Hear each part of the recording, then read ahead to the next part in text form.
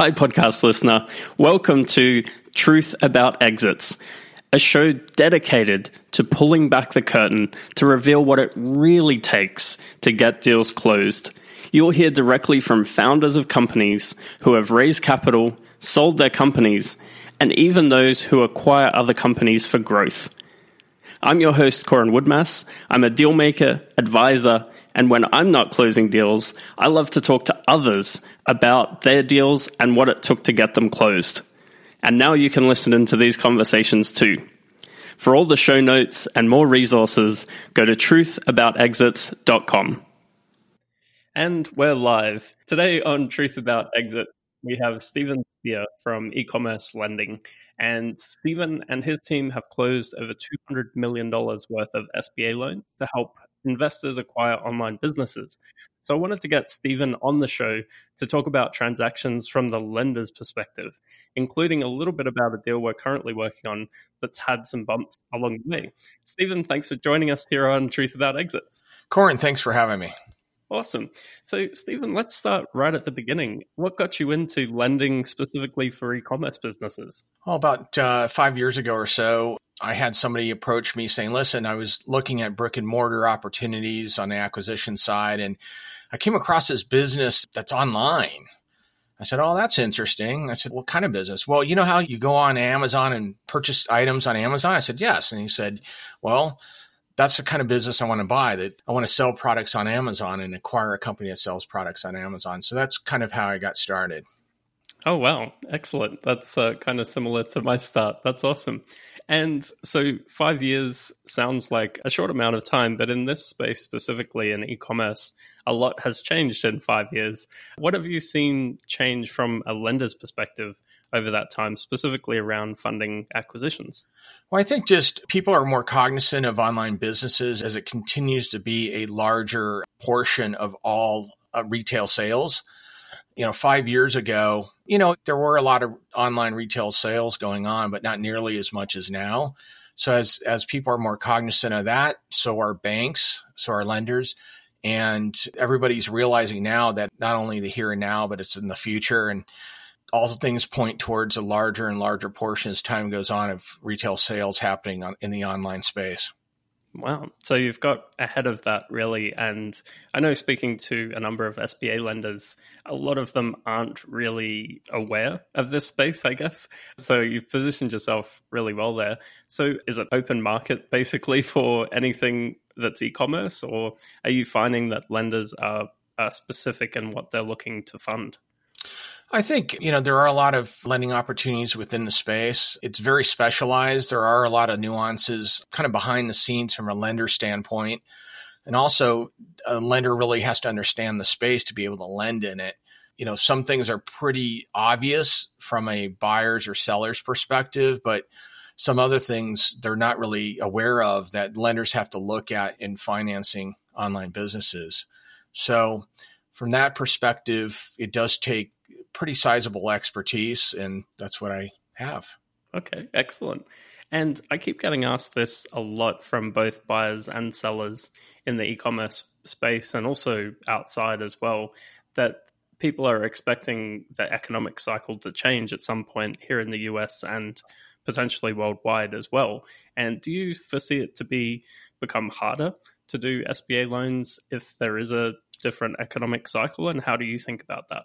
Well, all things are cyclical, and you have to be blind to think that a downturn is not going to affect lending, because it always does. And I feel that lending has tightened up in the last 12 to 18 months a little bit, especially this year. But there's so much new business out there, so many new opportunities for buyers to acquire companies online. There are vastly more companies online to acquire now than there were 2, 3, 4 years ago, as you know, and as you put out there earlier this week.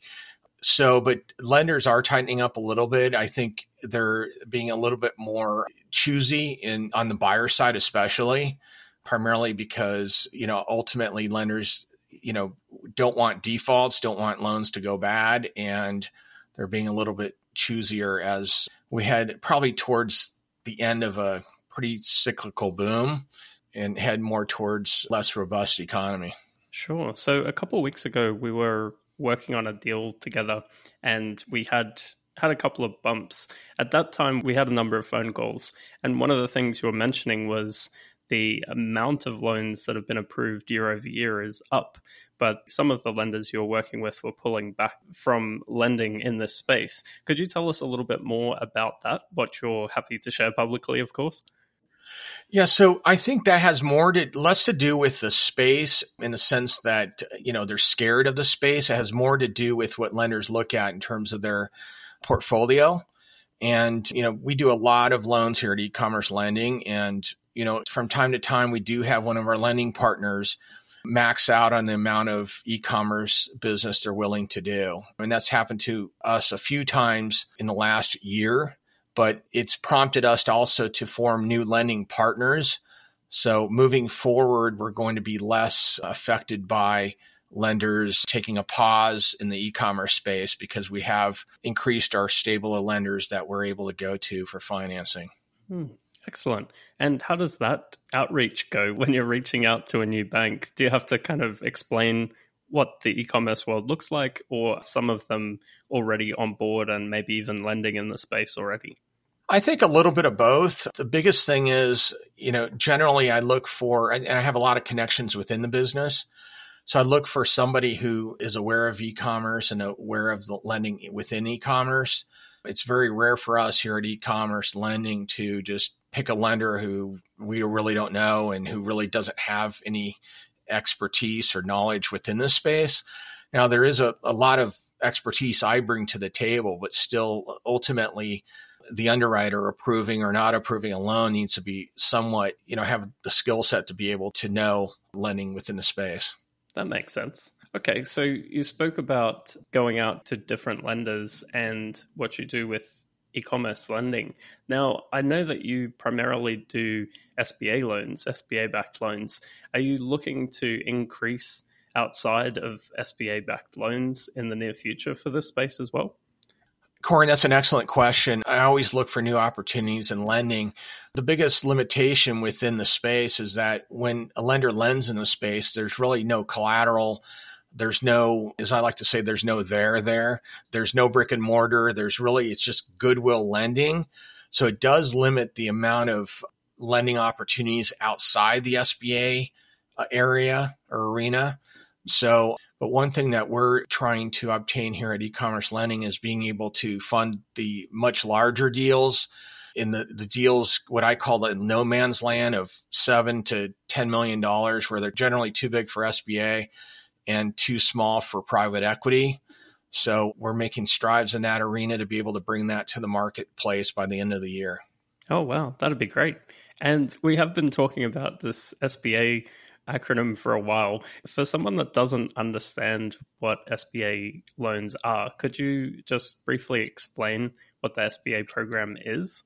I'll explain what it is and what it is not. So SBA lending is the Small Business Administration. They ultimately insure loans that banks do. So they do not underwrite the loans. They do not fund the loans. They simply put out guidelines. Pretend they're an insurance company. So basically, a lender will lend based on the SBA guidelines. And if the loan were to go bad, the SBA would insure 75% of that loan. So it allows lenders to have a lot higher risk tolerance than maybe a local bank would, perhaps doing other type of loans. So it's a win-win for everybody.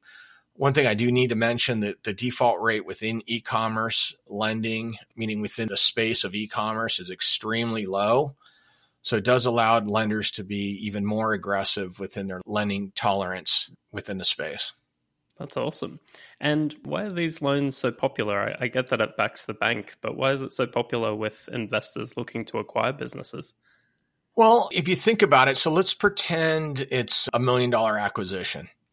And you're an investor who could, maybe even pay cash or come close to paying cash or a portion thereof. But imagine only having to inject or put a down payment of $100,000 for $1 million acquisition. And the business you're trying to acquire is growing at, let's just say, 20% per year. Well, that's 200% return on your investment. I don't know where you or any of your listeners invest, but 200% return on investment is pretty colossal. Absolutely. Yeah, that's a good way to frame this. So let's dig into it a little bit more. So you mentioned down payment or equity injection in that example of being 10%. What does that typically look like as far as what the buyer needs to put down? Generally, and this is depending on the cash flow of the business and the strength of the buyer, generally it's 10%. SBA requires a bare minimum of 10%, from 0 to $5 million, which is a loan maximum. But lenders have their own, what I call overlays. Most lenders are not going to only require 10% injection on a $5 million acquisition. That's just not going to happen. So generally, the rule of thumb is 10% up to $1 million, and north of $1 million, anywhere from 15 to 20% from the buyer. And if you get kind of in the 2 million and up range, not only is there a 20% requirement, but also generally lenders like to see some sort of seller note. And honestly, buyers like to see some seller note because it keeps the seller interested in a smooth transition, and they have a vested interest in the future success of the business they're selling. Absolutely. It can work as a win-win. So just to circle back to what you were saying there, if you're looking at acquiring a $5 million business, and especially if it's an inventory-based business, your chances of getting approved if you only have $500,000 in cash is pretty low, right? It is, yes. Yeah, because you need working capital and you also need more assets to back that purchase. Excellent. Okay. And that's a good point, especially if it's an FBA business where it's maybe a very capital intensive business. We definitely look for post-closing liquidity, and also we're able to shore up working capital within the loan to make sure that the buyer has enough runway to be able to scale the business in a pretty quick fashion. Oh, excellent. And do you typically look for buyers? I was actually going to go sell side, but we're talking buy side, so let's keep going on this line. Sure. When you're looking at the buy side, so we often refer buyers directly to you to get pre-qualified before coming to talk to us about deals. So what do you typically go through with a buyer, and does that change the larger the deal gets? From a buyer standpoint, the profile I like to see is a buyer with obviously liquidity, so meaning enough money for the injection or down payment. In most cases, a fair amount of post-closing liquidity. Again, back to making sure that they have enough liquidity for inventory purchases post-closing. So we look at that. And yes, further up the food chain we go in terms of acquisition price, definitely we look for a stronger and stronger buyer as we work up that amount. So, at $5 million, the profile of a buyer is vastly different than $500,000. I would say anything above 2 million, lenders are looking for direct industry experience. Even if it's not running their own business, it could be that they worked for an e-commerce company, but definitely more on the direct side above 2 million. Whereas south of 2 million, indirect experience is fine. We just have to bridge that gap and be able to give the narrative to the underwriter that, indeed, yes, the client does not have direct experience, but he or she has enough indirect experience to continue with the success and the growth of the business that they're acquiring. Yeah, absolutely. We go through less detailed but similar questioning when we first start talking with buyers about an opportunity. We often see, not often, occasionally you'll see people come through that definitely have the capital and the wherewithal to buy the business, but don't really understand that it's an operating business and they need to manage the business. They kind of look at this and think, oh, it's running without me. That's great. Or the owner is claiming to work a few hours a week. This will be super easy. But that's a good point that we dig into as well, is who's going to run the business post-acquisition, because typically the seller themselves want to get out of the deal. And especially with an SBA-backed deal, they need to get out of the deal. They can't be involved for the longer term. Is that correct? That's correct. Anything beyond 12 months. Right. So yeah, that's pretty important to be able to take over the deal. Awesome. And okay, so let's talk a little bit about the seller side of the equation. So when we're prepping a business for sale that is US based, to the Small Business Administration as a US government program, so they back US based businesses, and they don't, unfortunately, back acquisitions of foreign entities, so entities that are outside the US, which is a shame. I wish they did, but they don't. So when we're working with a buyer that meets the criteria and we send them over to you for pre-approval, how does that process look like? And also, maybe let's step back a step. What is the actual criteria on the seller side? Well, one thing I request on the seller side, let me just first start off with, a quick comment here. From a seller's side, it's incredibly advantageous to have financing available to a potential buyer.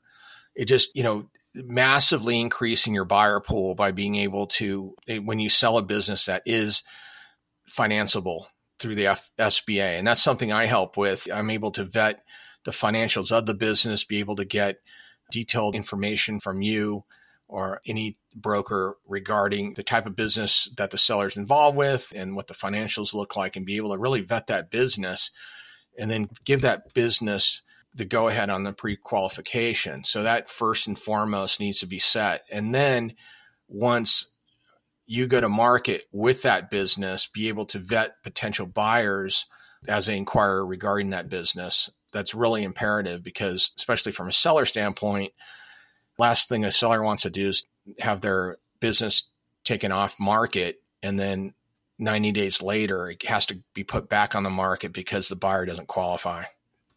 Yeah, exactly. I had a seller on the podcast. He'll be coming up shortly here in the next few weeks. He used another broker and they weren't going through an e-commerce professional like yourself. They were actually going through a local bank, and it turned out that it was the first e-commerce transaction that this local bank had ever done. So that extended the process quite a bit. Instead of taking the standard time, which we'll get into, it took almost 6 months to get that deal done. So Wow. Yeah, having partners involved early on that have experience in the space is a great idea. So yes, we wholeheartedly support that. Getting pre-approved is definitely where it's at. So it's not only the entity being US based, but they need to be paying taxes in the US for more than a year. Is that correct? Usually 1 to 2? Yes, that's a very good point. And by the way, audience, I've looked at e-commerce businesses where they hadn't been paying taxes and they've been around more than 1 or 2 or 3 years, and it just baffles me. But regardless, I'd like to see at least 2 filed tax years, generally, depending on the price point, but at least that. And then obviously a year-to-date P&L would also be, if available. So I like to look at those things. And I also like to see a business summary, and that really lays out the type of business they are, number of SKUs, product mix, inventory demands, et cetera. So I kind of look at everything regarding a business. Great. And that's a good point, actually. So I have people come to me in Q4 saying, I want to sell my business now, or is it better to wait? And typically, as we've discussed a number of times, the tax returns play into that equation. But you also mentioned an up-to-date trailing 12 months profit and loss statement. So how do you weigh those two things, especially if a business is in hyper growth mode? Some of these deals we're looking at right now are growing 100, 200, 300% year over year. So how do you balance that in the pre-qualification, pre-approval side on the sell side? So definitely the tax returns hold much more weight than a year-to-date P&L or even trailing 12 months. So especially with a high growth business, most of the time, depending on the time of the year, but most of the time, especially Q4, it's very advantageous with a high growth company to wait till January to be able to file that tax return and be able to go to market then. I've seen it where they're getting a lot more for their businesses in having that approach. The business has been, around a long time and there's not hyper growth, then it's not as affected by that. But definitely if you're in a business that's, growing 20, 30% a year and it's Q4 and could wait half a month or a month, it's definitely advantageous to do that. Absolutely. And the deal we're actually working on at the moment, if I remember correctly, the pre-approval was actually lower than the buyer got approved for in the end. So as far as a multiple goes, so that pre-qualification is a good guide. And we always typically go above that with a number of ways that we market the business. So It's not like the pre-qualification is the last word, but it definitely gives you some power when you're going out to market that it's been looked over by a lender and they've approved to X amount already. So it's a great tool to use. And I always, if possible, ask our clients to wait until the new year, especially as we're going into Q4 and they are a high growth business. So that's excellent. And what are you looking for with the tax returns specifically in relation to an SBA loan? Well, I mean, there are certain tax strategies that CPAs use that you have a company that's high growth, high top line number. And then when we lenders get down to the bottom number and it's a negative, that it gives us a lot of heartburn. So I look for businesses that are actually profitable at the end of the day. Now, there are, multiple add backs that are part and parcel with these types of businesses. But at the end of the day, I'd look for the bottom line revenue with those add backs in there. And that bottom line number needs to be able to support proposed debt service of the proposed loan. And that's really what I look for. Mm-hmm. So a debt coverage ratio. And is there a ratio someone should be looking at with their business? It depends. The bare minimum by SBA is 1.15. Oftentimes, especially right now, you have a business that's maybe below 1.1 or 1.0 debt service for 2017. So for 2018, I like to see well above the 1.15. So it depends on the transaction itself, but the bare minimum is 1.15. And most of the businesses I do vet, they'll be just shy of that in 2017. And then in 2018, they're just crushing it. They're at 2, 2.3, 2.5. So I kind of weigh everything in terms of determining if the business qualifies. Okay, great. Yeah, that's a really good thing to think about. So it's just ticked over to July 2019 at the time of recording this. So if someone's thinking about selling their business in 2020, when would be the right time to, other than engaging an advisor, of course, when would be the right time to reach out to a lender like yourself and see if their business can qualify for an SBA loan? I would say immediately, because oftentimes I'm able to review not only the current financials, but previous year's financial and get a little color in regard to how those numbers are derived. And in some cases, the seller's gone back and amended their returns based on some observations I've made. So that, I would say start now, especially if there's any sort of commingling and involved with the returns, which unfortunately, I won't say it's commonplace, but I see it a lot. That really makes the waters murky moving forward. So oftentimes it could take a CPA months for, untangling that web. So especially if you feel like you don't have really clean books, I would definitely get the process started immediately. Sure. And by commingling, you mean other income from other businesses or other sources, correct? That's correct. Yes. Yeah. For example, they'll have two. I'm sorry? Oh, go ahead, mate. I was just saying, for example, they have two separate e-commerce businesses, and they're running through the same returns. That makes it very challenging for a lender. I'm not saying that it's a, deal killer or anything, but it definitely takes time for a CPA to untangle the commingling and to provide adequate financials to support the business that's being sold. We've just been through that with one client, and it takes some work. And then you've got additional add backs. It opens up more questions on the buyer side. That one isn't an SBA deal, but we had to do that regardless because you need to pass diligence even if a traditional loan isn't being used. So that's on the sell side. Get started as soon as possible. On the buy side, is there a time where someone should reach out as far as the process when they're starting to think about acquiring other businesses? I would say right at the start, once he or she decides to move forward on acquiring a business, feel free to reach out to me. I could start the pre-qualification process now. Unfortunately, some people don't, and then they put their letter of intent in. The first question any good broker is going to ask is, have you been pre-qualified? And if the answer is no, especially with a lot of these listings where it's pretty much a buyer's feeding frenzy, they're going to miss out on a large opportunity. Whereas if they're pre-qualified, and I'm pretty well known within the circles, generally their offer is going to hold a little bit more weight than somebody who hasn't even spoken to a lender.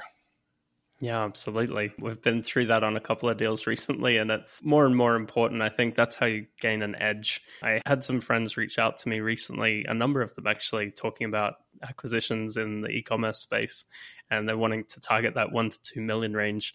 And that was my advice to them, was get prepared as soon as you can. You want your offer to come in strong and have the best chance of closing, because there is so much competition on the buy side, which is a good thing for people looking to sell for sure. But on the buy side, you really need to be prepared and ready to move quickly. And additionally, it is absolutely imperative for a buyer to get very well known with a broker like Corin to be able to, so when the opportunity does, even prior to opportunity coming to market, where Corin goes, gosh, I remember, David, he's interested in that exact same type of business. Maybe I'll give him first shot at that business prior to even it going to the marketplace. So buyers out there, it's imperative that you get the process going now and get a very strong relationship going with Corin. It'll pay dividends on the backside when you go to acquire a business. I appreciate that, Stephen. That's nice. Yeah, it is important to work your connections and build up a case before acquisition. Most people think that having access to capital or just the thought of buying makes you stand out, and actually the opposite is true. So if you first talk to a buyer and you say, look, we could get you to about $1 million, $2 million in acquisition price, is there anything they can do if they wanted to acquire a larger business or work with you longer term to improve their position? Have you worked with buyers like that in the past that have got to a larger level? That's an excellent question. Primarily, my recommendation is, can you partner up with somebody? And I've had a lot of buyers come to me and saying, listen, I'm really looking to go higher up than just the $1 million. What do you recommend? I said, well, do you know anybody that's interested in obtaining a business as well? And partner up, economies of scale, and go for a higher level. Absolutely. Yeah, that's a great option. I've worked with a number of buyers recently that have done this on multiple acquisitions even, and it seems to be a pretty good strategy. You obviously want to work out your partnership agreement very tight, but that could be an option to take down a larger deal. So let's switch gears a little bit. Have you ever had a deal that just didn't work out? And would you be able to talk us through that a little bit? I think when deals don't work out, it has primarily, at least in my experience, has to do with two things. So when a buyer doesn't exactly tell the truth up front during the approval process, and then it's found out later that certain things were not disclosed. So that's from a buyer standpoint. I had a recent situation where the buyer disclosed that he had X amount of liquidity, and at the end of the day, he didn't have anywhere near that. So that kind of killed that deal. And then another instance has been where on the seller side, where the numbers look great, and then the seller puts out their Q1 year-to-date numbers, and they're dismal. They're 50% off of what they were last year or something like that. And lenders get really skittish when numbers are going down. And I had an instance in early April just like that, where business had been around 3 years, numbers look great, increasing sales. And then 2019, it was like the business hit a brick wall, and numbers were actually less than 50% of what they were the previous year over year. And that's pretty much a deal killer. There's no wiggle room through that. Lenders do not like financing what I call a falling knife. And that would really make things tough moving forward on that specific deal. Absolutely. And oftentimes a seller will get to a point where they sign the LOI. The offer looks great. The buyer's solid. They've been pre-approved. We're going through the process. And the sellers pull back a little bit and think, well, that's the deal done. Let's move on and go do something else. And actually, that's the worst time to do that. You want to pay more attention to your business during the sale process to make sure you get through the other side.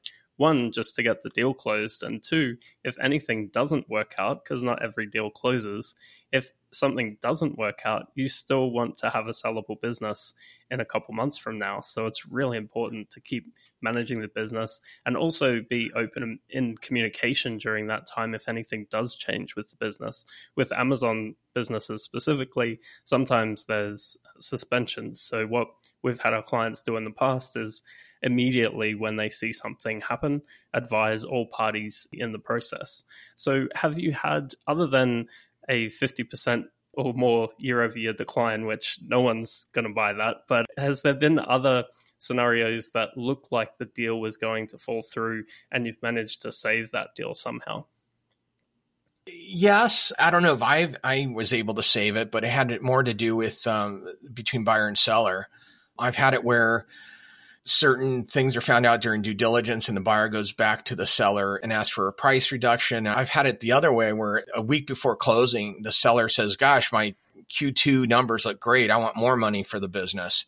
I've seen both scenarios happen before, but usually, back to your question, usually where there's a will, there's a way, but there needs to be a will on both sides. And usually it's worked out. There are situations where there's a deal where the lender comes back requiring additional injection or down payment or additional seller note or a seller note or whatever. But usually, depending on the communication between the buyer and the lender and the seller and the broker, usually those things get worked out. It's very rare, at least with my business, that a deal doesn't close. First off, it's extremely rare for us at e-commerce lending not to find financing for a client. That's extremely rare. And secondly, I have a great team here and I have obviously great brokers I work with, as well as exceptionally good attorneys, buyers' attorneys involved, sellers' attorneys involved. So all of us are very familiar with the space and all of us make it happen. A lot of us are used to working with one another. So it's very fluid, and usually, 97% of the time we bring it to the finish line. Yeah, absolutely. And that, again, is just a reason to use a good team that have experience in your niche. So in this space, specifically with e-commerce or online businesses, definitely should consider Stephen as part of the mix. So thanks for walking us through all of those scenarios. I think that was super helpful, especially for people that are new to the space and don't understand what the SBA loans really are, thrown around a lot, but that was good to get some clarification. And just before we wrap up here, Stephen, is there anything else that I should have asked you but didn't? Anything else that you should have asked me? I think you did an excellent job in asking all the right questions. But, if any of your buyers or sellers need some additional direction, feel free to reach out to me here at my offices at 813-766-4524. I'll be more than happy to assist you. And hopefully, in all my comments, I've been able to help your listeners in helping them guide either towards a sale of their business or acquisition of a business. So I appreciate you having me on. Yeah, absolutely. And also check out ecommercelending.com, which is Stephen's main website for his business, e-commerce lending. So thanks again for coming on the show, Stephen. We'll add all of that to the show notes and definitely recommend people reach out to you directly when they're looking to either sell their business or looking to start on the acquisition side. Thanks so much for coming on Truth About Exits. Corin, thanks for having me. I truly appreciate it. Thank you for listening to another episode of Truth About Exits. Now, whenever you're ready, here are 3 ways I can help you. If your company is doing between 10 to 50 million plus in revenue and you want help to plan your perfect exit to achieve the highest value and best deal terms possible, or if you'd like advice on acquiring other companies to continue to grow your company, we can help. Go to truthaboutexits.com/consult. There you'll see a simple form to tell us a little bit more about you, your company, and your goals, and my team and I will take it from there.